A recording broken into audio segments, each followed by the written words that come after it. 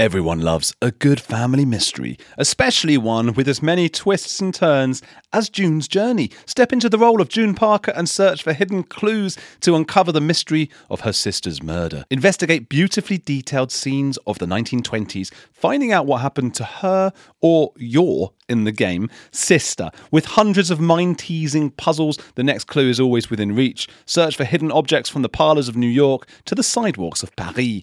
Each chapter uncovers a collection of dazzling hidden object spectacles for you to solve, and I've had a lot of fun. Currently on chapter 7, making progress little by little, tapping away on my phone to get all the puzzle pieces in place. While searching for the murderer or whatever happened to your sister, you get to decorate your own island with gardens and buildings and chat and play with others by joining a detective club.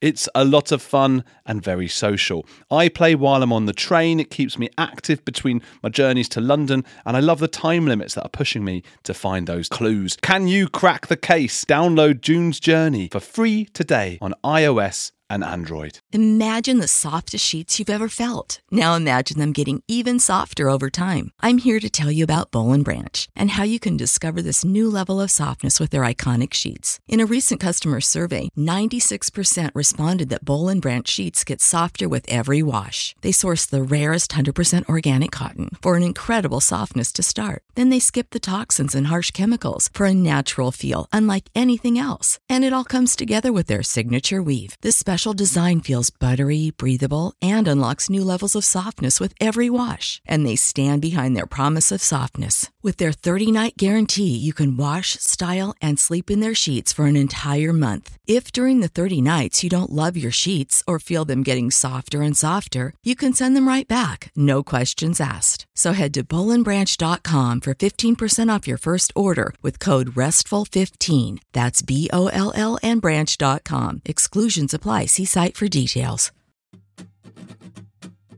Welcome to another episode of Heretics. Today's guest is Sterling Tompkins, who is a close family member of the leader of Scientology, David Miscavige.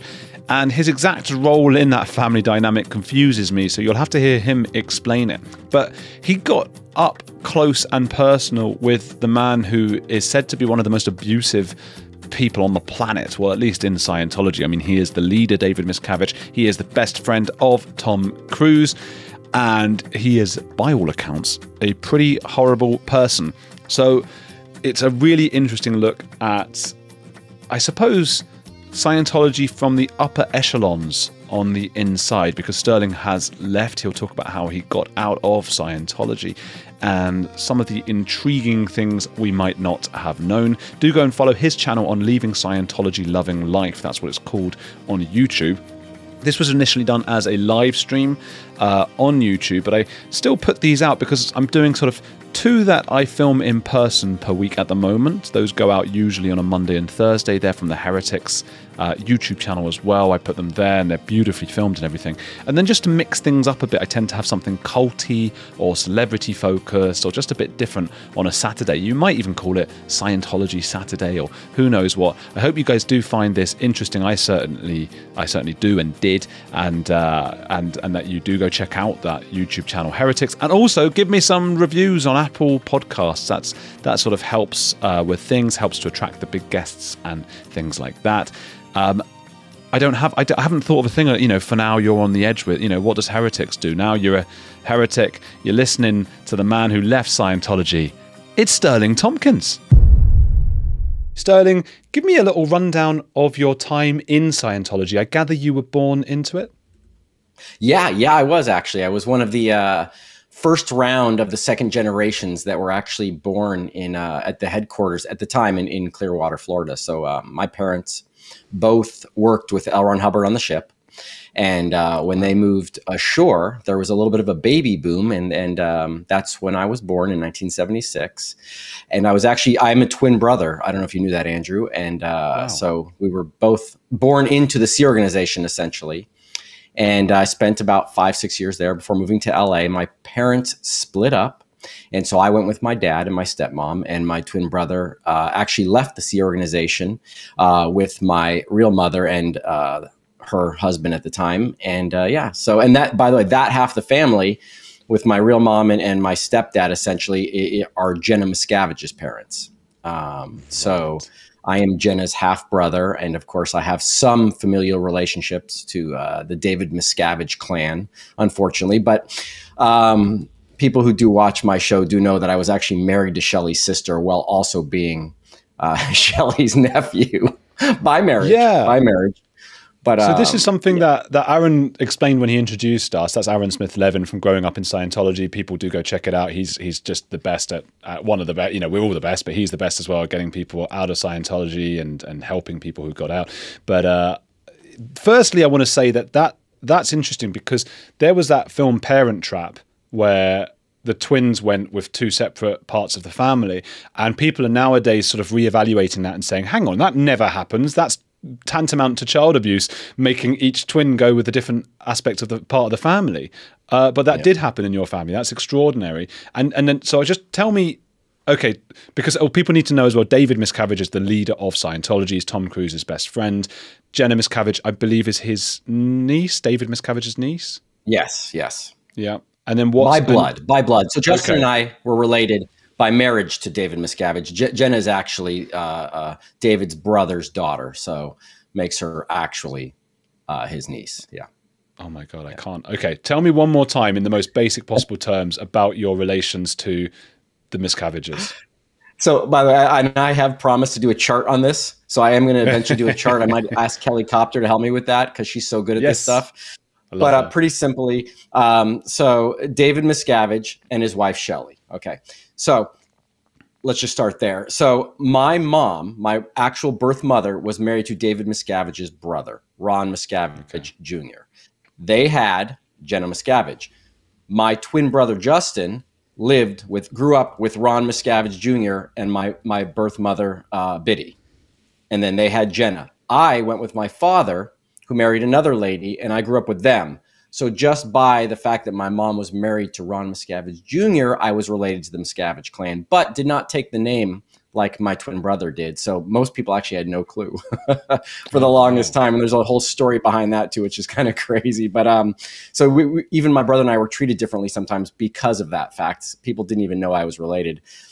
But yeah, that's as simple as it is. So by marriage, I was related to David Miscavige. And then I did marry Shelley Miscavige's half sister when I was in the Church of Scientology. So I was related to Shelley and Dave in that way as well. It's so convoluted and weird, but I promise you none of it was incest. So we're good. I feel like it's actually probably quite simple, isn't it? But it's just the way our heads work. I always remember that Gabriel Garcia Marquez book, 100 Years of Solitude. And at the beginning, he's got a diagram, like you say, that you'd get Kelly Copter to do. And I had to keep going. But I think more than the average person, I had to keep going back and looking at, hang on, this person's married to who? Because I just can't do it. But I'm sure it is not that, mad. Ron Miscavige, right.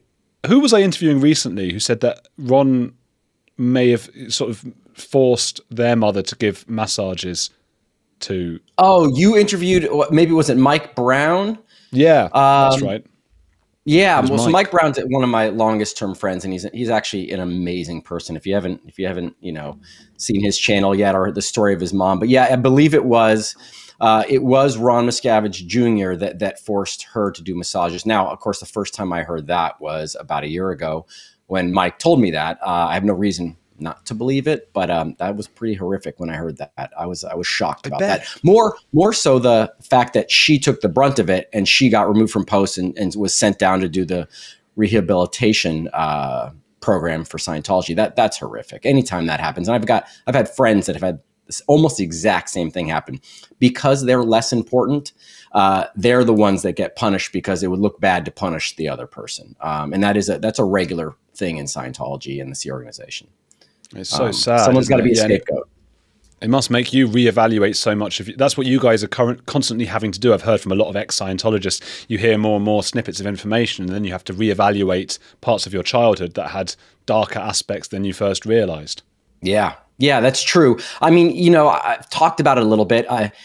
I'm personally of the opinion that Scientology or not, you can grow up with bad parents, and that's true. And I think I kind of lucked into one thing is that I did have really good parents that in a horrible situation, in a bad scenario with Scientology, did their best. And there's a few incidents that happened when I was growing up that were very, very traumatic, not related to them directly, more related to adults supervising children that should in no circumstances ever be near children. And so I have those. But as far as my parents go personally, I know they tried their hardest and they did a decent job, I would say, of at least diverting my attention and trying to make things good. But there's so many kids that did not have that have way more traumatic upbringings than I did. And, even to this day, you can still see them processing that. And it's really hard. It's tough. It's tough. And I hate to see that with people. And I hope they get some resolution. Yeah. How did your parents then square being a Scientologist and a true believer in Scientology and also treating you relatively well? Because you're it's almost comes with the territory of being a Scientologist that you're supposed to treat children as though they are fully fledged adults, for example. And there are several other aspects of Scientology that make it almost impossible if you're a real adherent to the doctrine that you can't treat your kids well. So what was going on in your parents' minds? Good question, and something that I'm realizing more and more as I do the interviews. It's fascinating to me. So my parents were worked with L. Ron Hubbard on the ship, executives in Scientology for 30 plus years, but they never shoved Scientology down my throat. The information that I was an adult, essentially in a child's body, was not something that was forced in on me. But then I'm finding out from Kelly Copter's story and Reese's story that their parents were just, totalitarian nut jobs that would force Scientology down their throat. And I find that fascinating that I didn't have that and they did. But I do think it has a lot to do it has a lot to do with, L. Ron Hubbard's policies are not made for children and are detrimental to raising a child. But it really depends on how much that parent is going to implement those on the child. And I guess I was just lucky in that I didn't have that for whatever reason. They did not shove it down my throat all the time. In fact, the statement, you're an adult in a child's body never even, didn't ever come across as something that was said to me a lot. But there is a lot. It happens quite a bit. It does for a lot of people. But Justin and I, my twin brother, both did not have that experience. Funny enough. Did you at any point, as you being part of the Miscavige clan in a sense, get some perks for that, or was it just the case that people didn't even realize that you were part of that family? It was different. It was really different. And I can only give you an example of a specific thing related to Marty Rathbun, who, as you know, is one of the biggest villains in Scientology. Well, can you give it a sentence of explaining, just for those who don't know?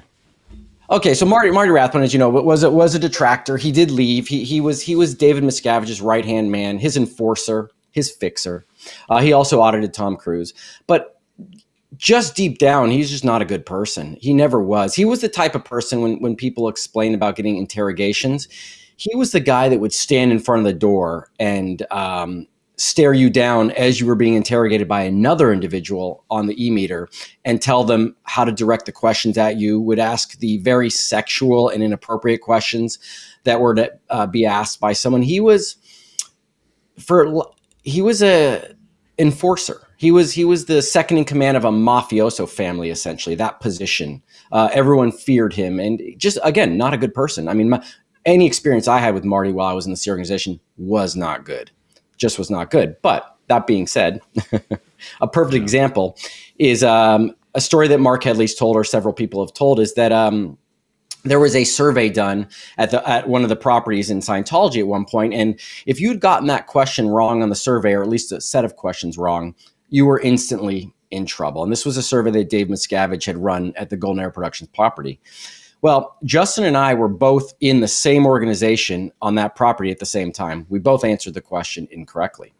There was a group meeting afterwards, and everyone that answered the question wrong that night was going to be sleeping on the floor of some building at that property and not able to go home that night. Well, I'll never forget, I'm sitting there and, I'm in tears and, I answered the question wrong, and I'm next to my brother Justin, and I see Marty Rathbun pull up on his motorcycle, walk over to Justin, have a conversation privately with him. And then Justin went home that night and I slept on the floor. And the only reason that could have possibly happened in that particular case is because it was Justin Miscavige and it was Sterling Tompkins. So Marty didn't even know that I was Justin's brother, and he would have no reason to know that. We didn't grow up You're not together. identical twins? No, and we look nothing alike. Not even That's a little funny. bit. Yeah. Wow. I was imagining you looking the same and going, but hang on, I'd have just dressed up as the other one, or, vice versa. But obviously that wasn't a possibility for you.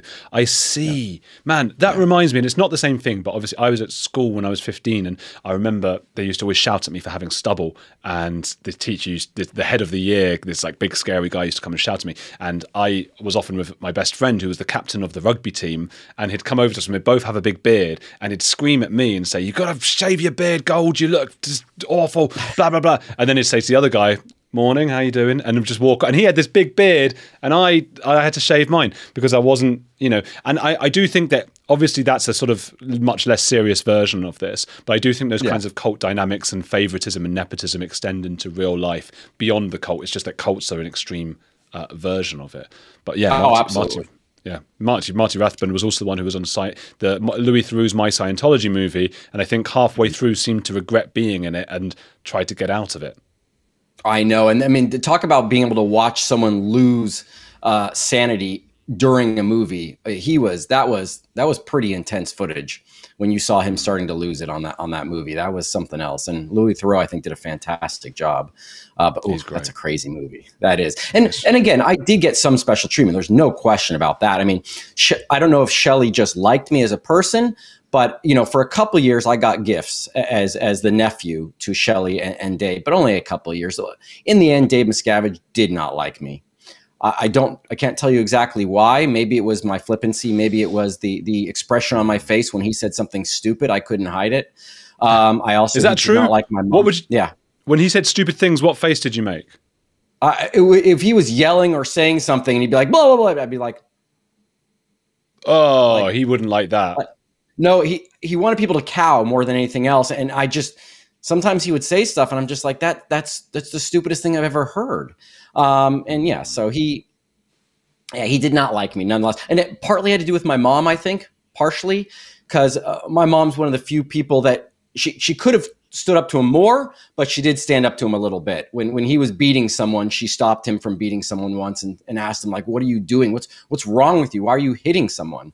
And again, she's told me she wished she had done a little more at that time, but she is one of the people that just would not take shit from Dave Miscavige. And he was psychotic. He really was. Still is by all accounts. Is it true he would just go around punching people? It is true. I only saw it happen twice, but I've seen people come down from meetings with ripped shirts, with their ID tags taken off. I saw him kick a couple people after a meeting. But yeah,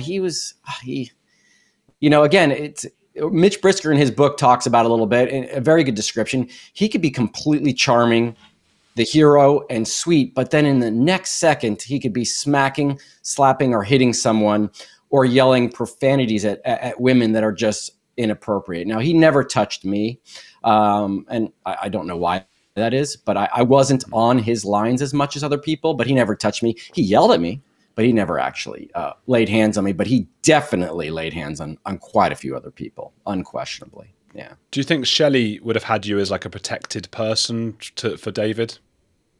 I think not when he was angry at me, but she probably had people keep hands off a little bit more than I knew.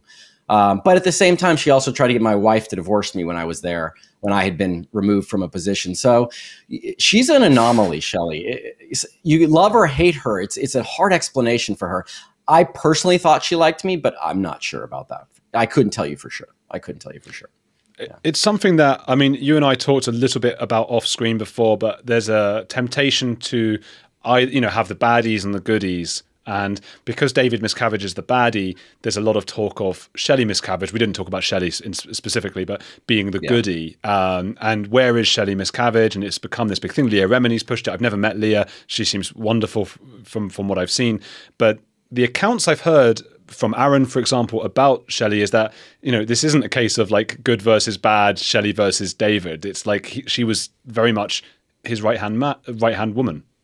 Yeah, absolutely. But as a service facility more than anything else. I do think that Marty and other people, your Greg Wilhairs, your Mike Sutters, these are all lieutenants for David Miscavige, were more of the enforcing arm for David Miscavige, and were the people that Marty McShane were the people that could destroy people's lives and made people miserable more. There's a interesting argument going on about that. Not argument, but conjecture from a lot of people, which I find fascinating, is that how much does Dave Miscavige know about everything that's done, and how much is done by these individual people where they make a decision on their own to either harass or do things to people that are inappropriate. And as more and more, as I hear more stories, or even these files that Aaron spoke about that were turned over finally, the OSA files, it looks like there was also a lot of individual people to get to a position where you could hurt people like that, in a very big position of power in Scientology or the C organization. You had to be able to annihilate people without any conscience, and that the people that rose to those levels had that ability. A lot of us that never got there, I wouldn't have done that to someone. I like to say that now. I could be wrong, but destroying someone was just not something that occurred to me as beneficial to anybody. And so I never rose to the ranks. I was always a pool IC or a tree IC or something like that. But yeah. What was the position that you lost that Shelley then tried to get your wife to divorce you about? So I was at one point, I was in an organization called CMO Gold, which is the Commodore's messenger organization, an organization developed by L. Ron Hubbard for people to run messages for him essentially on the ship. It then turned into a management body. I was in CMO Gold. I actually got removed from that purely based on my relationship with David Miscavige, because I saw David Miscavige going to the World Series in 1993, driving a car, driving a motorcycle. And I began to question out loud, why does he have those things and we don't? Being a naive 19-year-old kid, I didn't realize that was taboo to talk about the leader of your cult in such a way. But I really didn't understand. I was like, I thought we were all here on the same ticket. Why does he got all those things, and how does he have all the money? And yeah, so I voiced those things publicly, and that was part of my removal from there.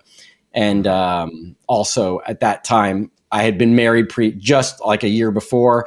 And when I was removed, Shelley tried to convince my wife at the time to divorce me because we were in different levels, and they didn't like spouses being in different levels because they shared information that wouldn't be appropriate. I see.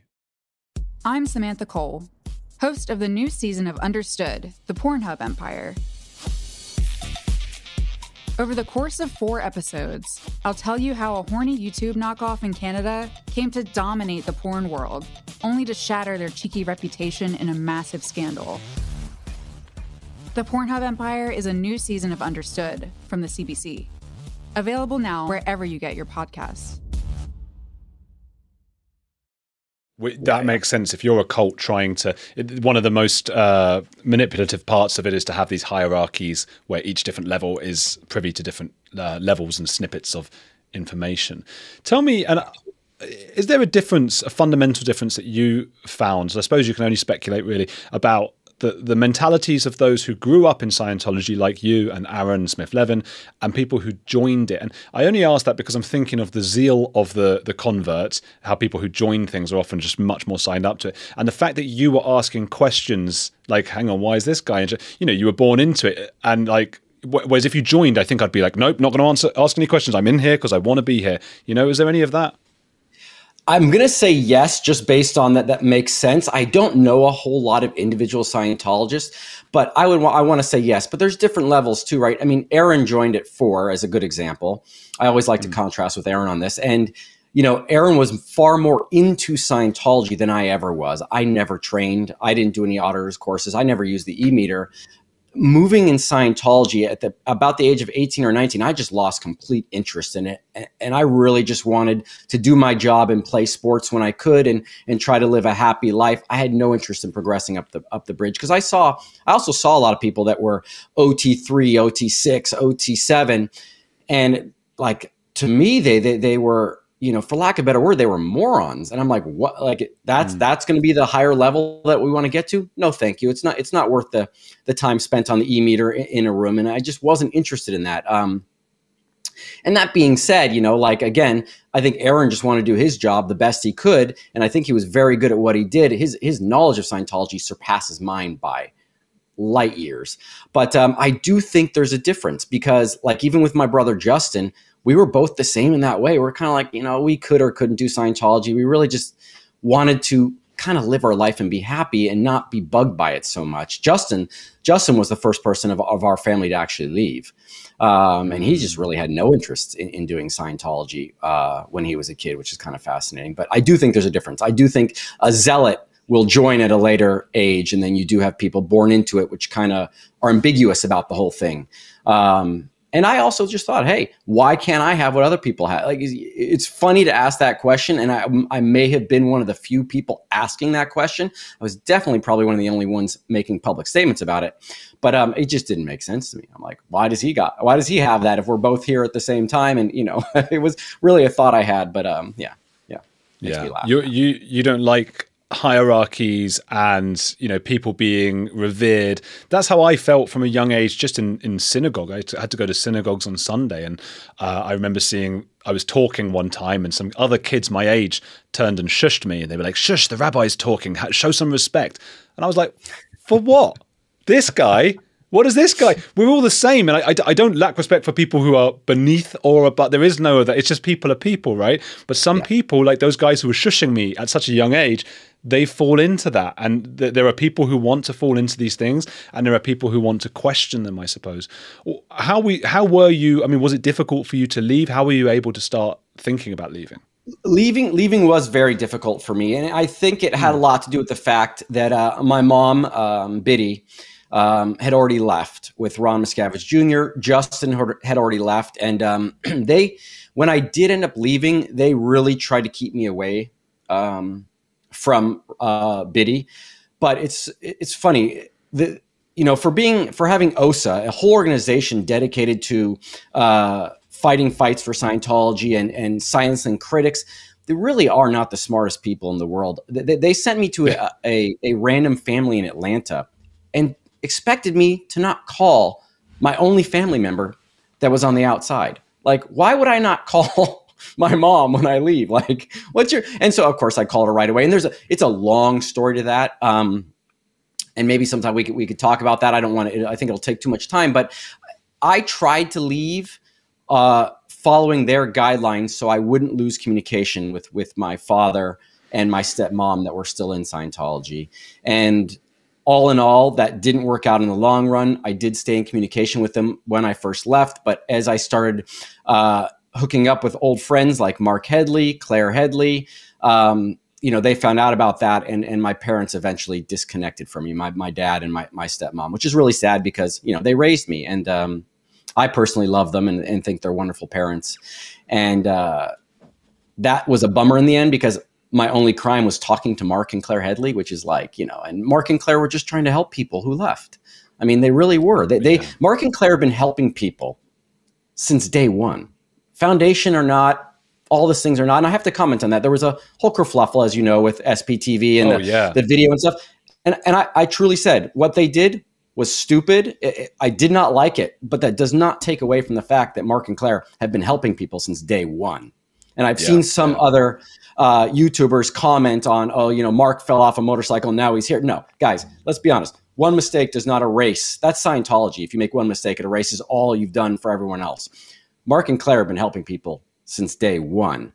Everyone should know that. Doesn't mean I approve of how they handled that video, but they've been helping people since day one when there was nothing in it for them. So it's funny because I want to make that statement. So this is a perfect scenario, but that's what I think. I think it's true. They've been helping people since day one, and that's, that is why I think you make a great point.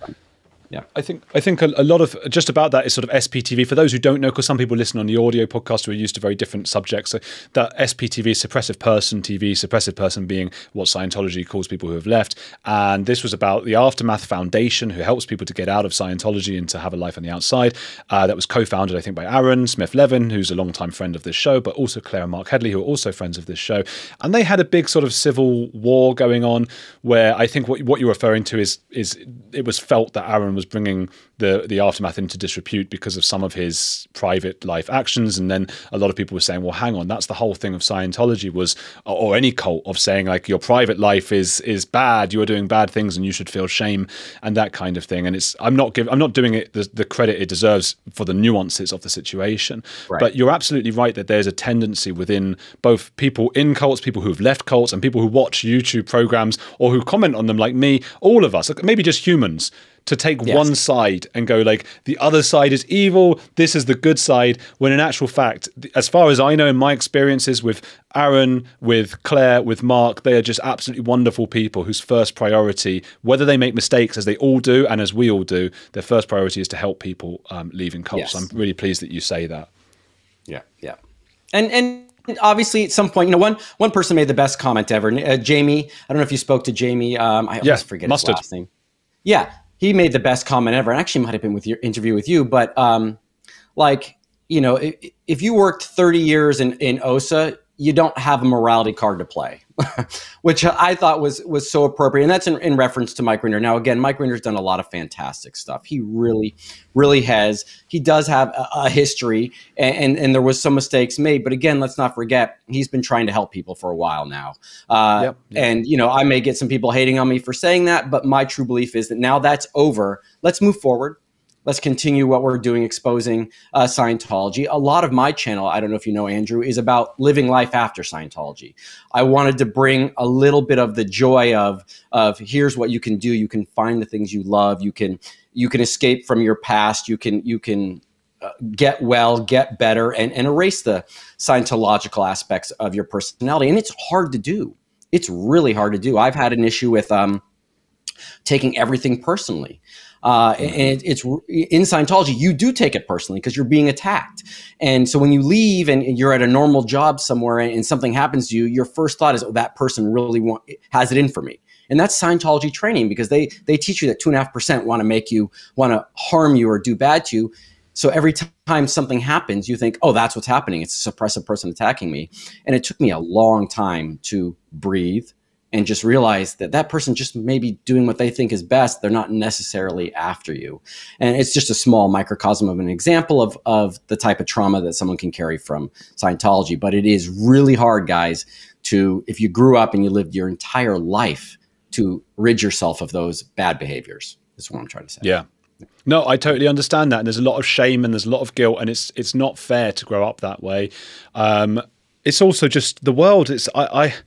I don't know. Sometimes I worry about the world. I do see Scientology as like a very far extreme extension of just what people are. And I think if we try and I think we minimize it sometimes by saying it's like, this is humanity and that Scientology is a separate thing. And I think that extends to all ideologies like the Nazis. I think we misunderstand where human nature can go wrong if we say, oh, those were just bad people. Yep. And it's like, what? They just happened to all live in Germany at the time. It just happened to be this country of awful people. Like, no, that's what can happen to humans. And I know what you mean with taking things personally. I've had a lot of horrible messages the last couple of days. Just an hour ago, someone wrote, "You are truly a piece of garbage. You are a terrible person and an even worse journalist." So those are the kind of things that we have to put up with. And I think if you're in Scientology, and it does get you back up, doesn't it? You don't, you don't listen and go, oh, I must change my ways. You go like, screw you, man. Is there anything? Yeah. I mean, here's the thing. I ask Aaron this a lot, and he's always saying there's nothing that could have taken him away from Scientology when he was at his most fervent. But you never were really fervent. So were you hearing things and going, oh gosh, this is right. There are problems with this cult. Yeah. Yeah, it was. And one of the main things was, there's this technology in Scientology called the tone scale, which I think is complete trash. But I remember L. Ron Hubbard specifically saying something about a level of antagonism, and if any group operates at antagonism or below, it can't survive. And I'm like, that's where I work. I mean, there's no one happy patting you on the back. You're not scoring touchdowns. Oh, for your UK crew. By the way, I do call football. Just so you know, soccer is called football. But there's touchdown is obviously an American football phrase.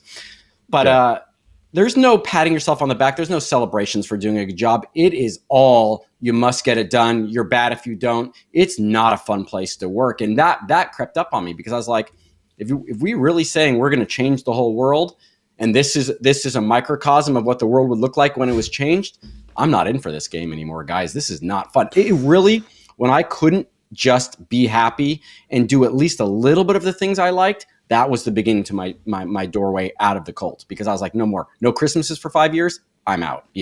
Stuff like that just drove me nuts. So, well, who declared you for going to a baseball game? That would be Chris Geider. I mean, Chris Geider was on the issue that wrote it, and I'm not a big fan of Chris Geider's, and I've made that pretty clear publicly. But he declared me for going to a baseball game. I know, right? On the 4th of July too. So the most American thing you can do.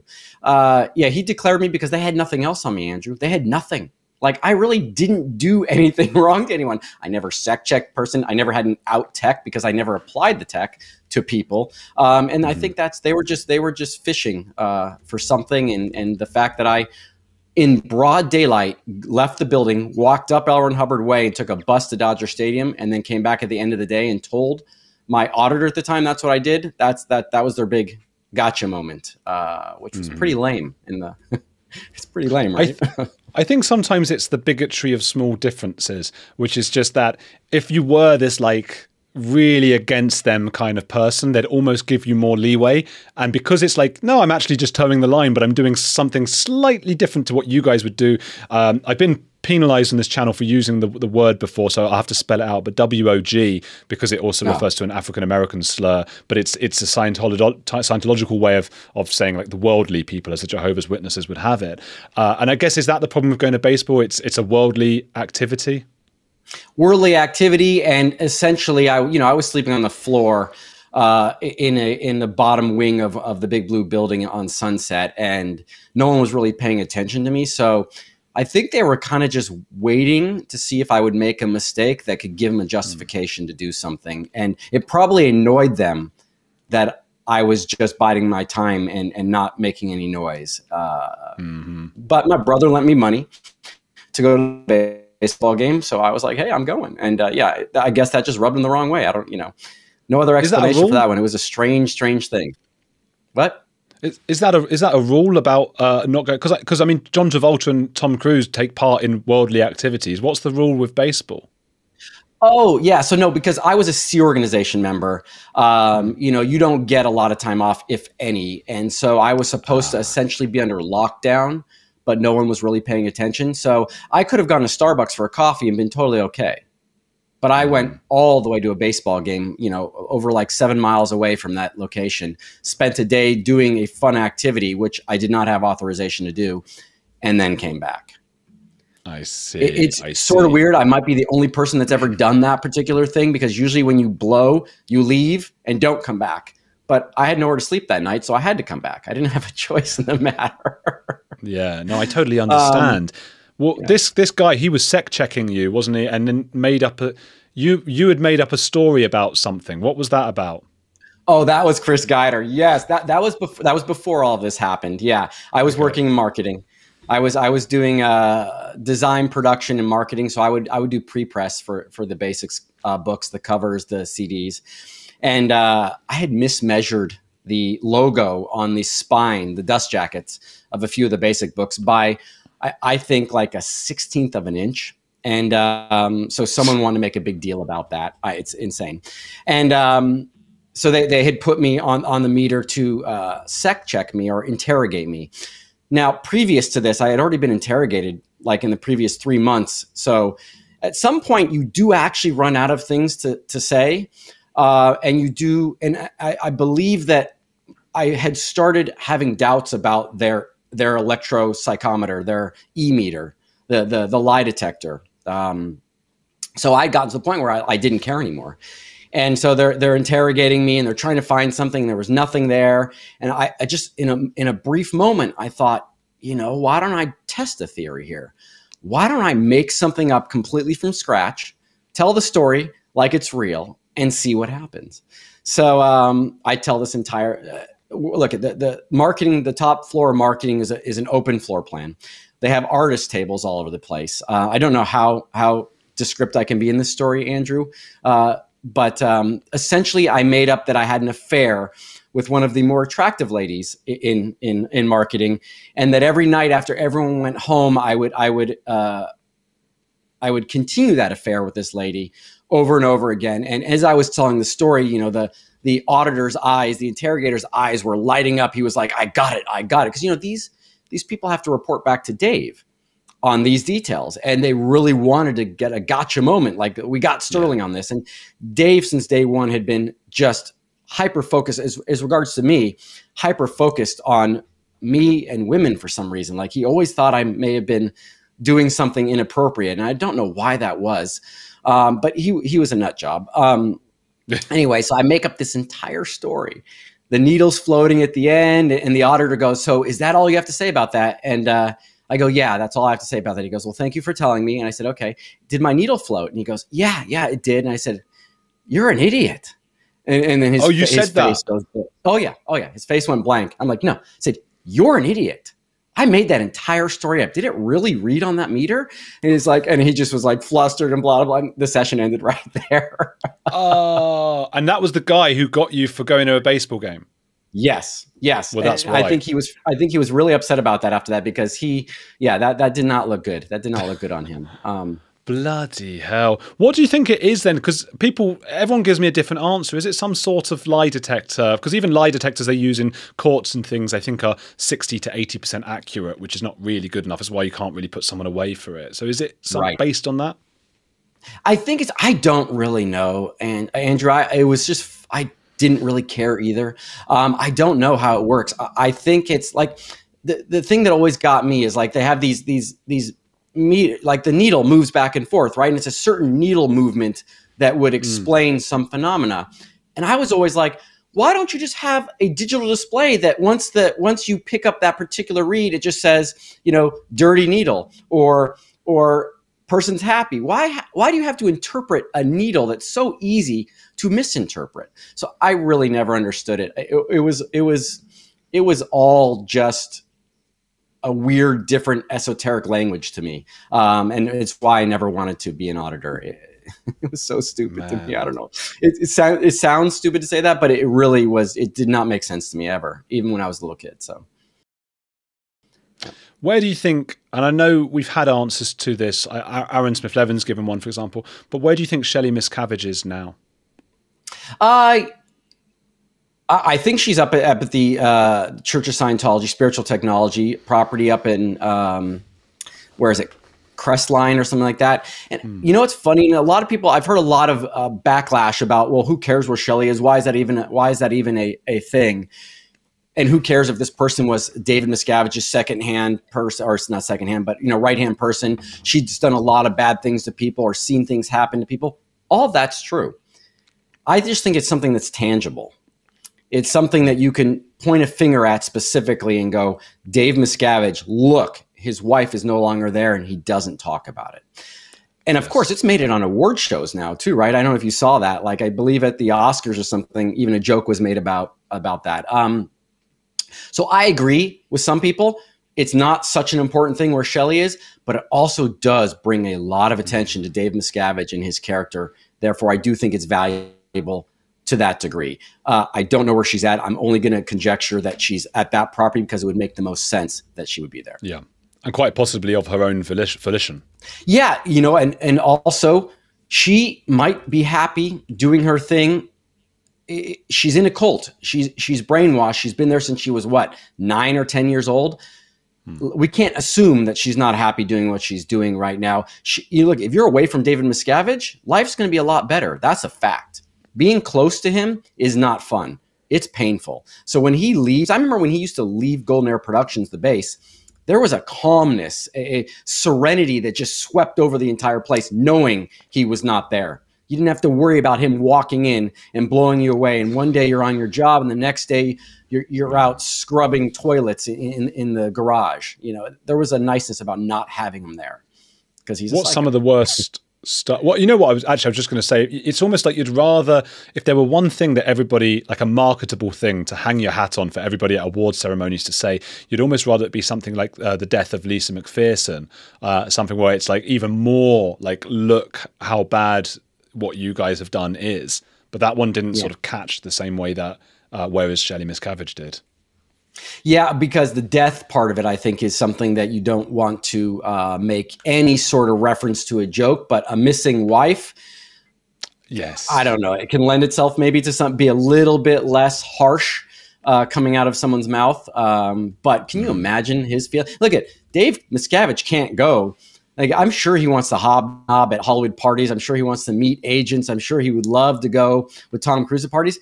That dude's a pariah, man. You can't take that guy out anywhere. Everyone's going to be whispering in the corner when he makes a public appearance. It's got to suck for him. Makes me happy. Yet somehow, and I've often said this, I don't know. I was almost going to say it the other day. I was on that podcast Trigonometry, and at the end they always ask, what's the one thing no one's talking about that everybody should be? And I didn't say it in the end because I thought it's not quite right for their podcast. But I was going to say, like, if aliens came down today and they looked at our society and I think they'd go, hang on, what's the weirdest thing here? And I think the weirdest thing is that probably the world's most famous superstar actor is pretty much the head of the cult. I mean, I know he doesn't necessarily have political power, but he does, doesn't he? Because without Tom Cruise, there's no Scientology. How is he getting away with it? Whereas David Miscavige, people would be like sniggering and talking about him. I wish I could understand how that dynamic works. It's such a strange phenomenon because even with, I think the press just wants to have access to him for his movies. There's a money factor to it, being one of the biggest superstars. How he gets away with it, I don't know. I think some people just brush it off and assume that it's just crazy cult talk. But I've met Tom Cruise's sister before, his former, and she was his former press agent as well. I mean, this guy goes through family members like Dave goes through staff members. I've heard from people that have worked or been associated with people that work in his office, he's as tyrannical, if not more, than David Miscavige. Wow. Can you imagine working for someone like that? I mean, he really did remove his own sister from the press agent position, which is crazy when you think about it, why he even had her there in the first place after getting rid of Pat Kingsley. But I've heard he's a tyrant like that, which was sad because as a child, before I knew Tom Cruise was even a Scientologist, I was a giant fan, Top Gun being one of my favorite movies of all time. But no, I don't know how he gets around that. But I think it did have an effect on his last movie a little bit. I didn't see it, Mission Impossible. But I think it's going to eventually catch up to him just because of social media, because of YouTube. I do a whole little section on my channel called Stupid Stuff That Tom Cruise Says, because he does say a lot of stupid stuff. But I think it's going to catch up to him eventually. And you know what? In the end, unless he disavows Scientology at some point, that's partly what he's going to be remembered for, which is kind of sad considering he does have a pretty good set of movies he's made over his career. He's going to be remembered for being that other guy in the cult. What's one of Dave's little bitch? Yeah. What's maybe one of the stupidest things he said? The one where he talked about if there's an accident on the side of the road, if there's something that happens, only us. Because we know only Scientologists can truly help. And I've had arguments say that, well, he didn't really mean that. But yeah, he did. He did. Yeah. He didn't say directly, don't have an EMT or a fireman or emergency services help out when it's a major injury. But he really was kind of saying that. And even if he didn't mean it exactly that way, the way that message was conveyed was that. And so that's one of the stupidest things ever. How could you say that? How could you make that as a broad statement? And no, that video wasn't supposed to be public, of course. It was supposed to just be for Sea Organ Scientologists. But nonetheless, it was a really stupid thing to say. I like that bit where it's like, you can be Jewish and Scientologist. You can be Christian and a Scientologist. It's like, well, you obviously can't because Penelope Cruz, wasn't she a Buddhist? And it was like a problem that she was in Scientology. Yes. It's the biggest lie that they put out, that you could be these other things and be a Scientologist. Absolutely not. 100% not. I even remember, you grew up a little bit as a religious bigot. If you grew up in Scientology, you believed that everyone else was an idiot for believing what they believed. Meanwhile, you didn't know that eventually you were going to get into aliens when you got to the top of it. But you believed that believing in Jesus made you crazy, essentially. And it's so funny that they cover that up and they don't get as much attention as they should, because they really think the rest of the religions in the world are just insanely stupid. Yeah. Well, I mean, that was it, wasn't it? That Lord Xenu got all the Thetans after throwing people into the volcanoes and put them in cinemas or movie theaters and had them watch those, like, be brainwashed by Christianity. So, of course, that's the bad guy. How can Tom Cruise get away with saying so? And then when anyone else asks anything further, he's just, go look it up. Just go look it up in a book. You can read about it. It's like, no, you can't. You've got to keep giving loads of money if you want to do that. Bloody Tom Cruise. What's the most, or one of the most abusive things you've seen either Tom Cruise or David Miscavige do? What's something that's like, whoa? So I think and I'm going to go to Dave Miscavige because I don't have a personal experience with Tom Cruise. I've just heard stories. But with David Miscavige, here's what I think the most abusive thing is for him. He had that property at Golden Air Productions with 500 or so staff, maybe even up to 800 at some point. We are talking, in the majority, most people that were there during the mid-90s all the way up through 2005, 2010, we're talking about a boatload of really good people that thought they were there to actually help everyone on this planet, that would do anything, that would work any hours to help people out and ask for nothing in return. And somehow he still found it appropriate to mistreat those people and make them feel like they were lesser than, to yell at them, to abuse them in so many different ways, mentally, physically, deprivation. We were on a property that was arguably one of the most beautiful properties I've ever stepped onto, but we couldn't even use the facilities there for the majority of the time we were there. So the beatings is one thing, and I get that. And it takes a long time to recover from that, and a lot of attention goes to that. But how he treated people that were essentially volunteers and would have done anything for him. If he had just been nice and made the environment okay and given everyone a day off every other week or every week, that place could have been a paradise and they would have kept working there forever. Instead, because of his narcissistic personality, he decided to abuse people mentally and physically. And now everyone that's out here speaking against him is solely because of that. Everyone has a direct line back to David Miscavige and an experience they had with him that's prompting them to speak out right now. And to me, that shows, one, he's an idiot and not the smartest guy in the world. But two, he's just an evil bastard that had no reason to do that to people that were completely dedicated and there to do a good job. Yeah, it's something I've noticed as well. A lot of ex-Scientologists say, I'd still be there if I wasn't treated so badly. I do wonder if the cult can exist at all without some horrible person at the top of it, because you never really see an example of a cult being led by really wonderful people. I suppose once you start being nice, people start to ask more questions about their individual liberties and the whole thing falls apart. So I think you have to be a psychopathic despot for the whole thing to work. And Scientology has been going for a long time. And if you compare it to something like Nixium, which lasted a few years really, not because Keith Raniere was any nicer, he was a horrible person as well, but I think it's not easy to run a cult. Should we go to some comments and questions and things? Let's do it. Absolutely. Great one. One of my favorite comments ever came in halfway through, and you got to be ready for this. It's Brianna Miller. Why is Sterling so hot?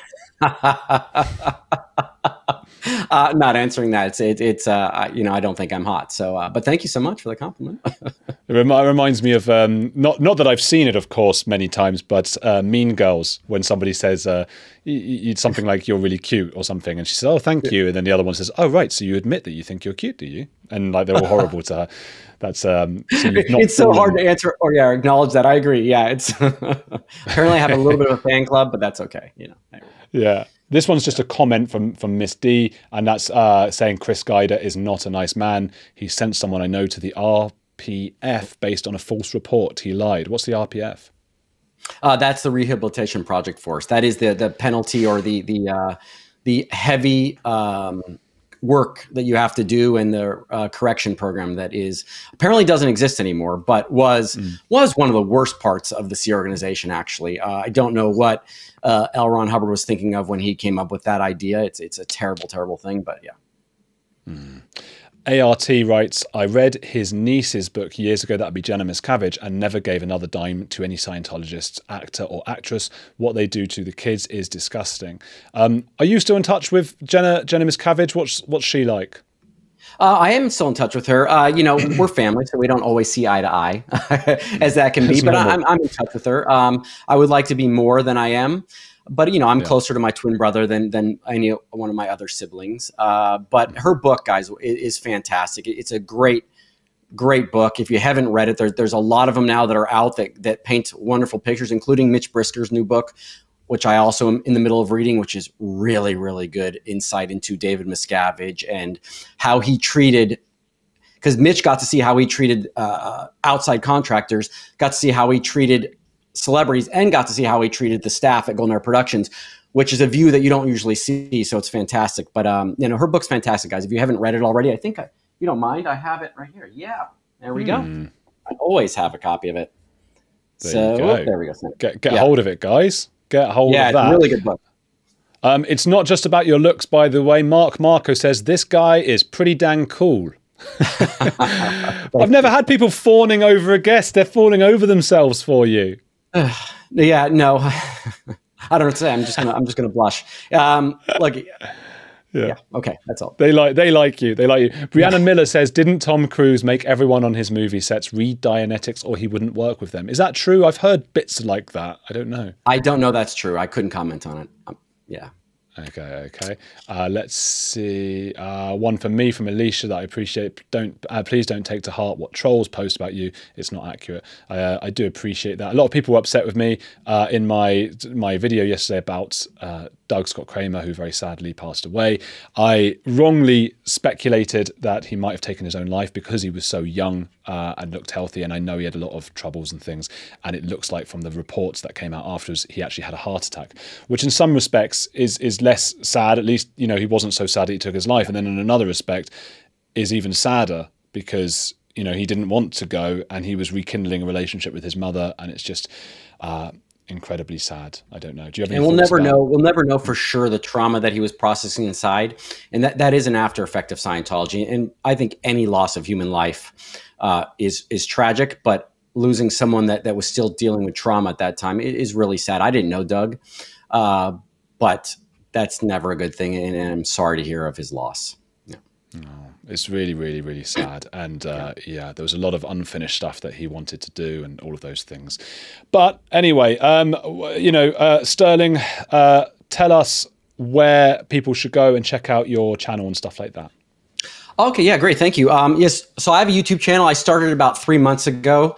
Aaron finally twisted my arm hard enough to get me to start it. And I always say thank you, and I appreciate that, Aaron, because it's actually been quite therapeutic and enjoyable. Again, my channel does focus on exposing Scientology, but also moving forward after living your life and helping people understand that they don't have to flip burgers. They can actually live their life if they put some work into it and kind of go towards the goals they'd like to. So my YouTube channel is called Leaving Scientology and Loving Life, or it's actually Leaving Scientology, Loving Life. You can also find me at Sterling Tompkins. I think I'm the only Sterling Tompkins that exists in the world at this particular point in time, which is good. But yeah, that's my channel, and I do a lot of content. We do an ex-member game night on Wednesdays, which is a blast. I interview with Relatable Reese, who every Sunday, and then otherwise my content is just I try to do interviews with people and kind of expand my palette of different content. So yeah. Oh, well, guys, I know Sterling's channel well. I was looking at it a lot in researching this. It's wonderful. He's brilliant. Isn't it great what Aaron does, by the way? That because a lot of YouTube, and I do know people like this, I'm not going to name them, they just want it all for themselves. And it's understandable as well, because that becomes your living, and a lot of people watching might not be YouTubers, but they do another job. And I've seen it in other jobs as well, where people have not lifted people up.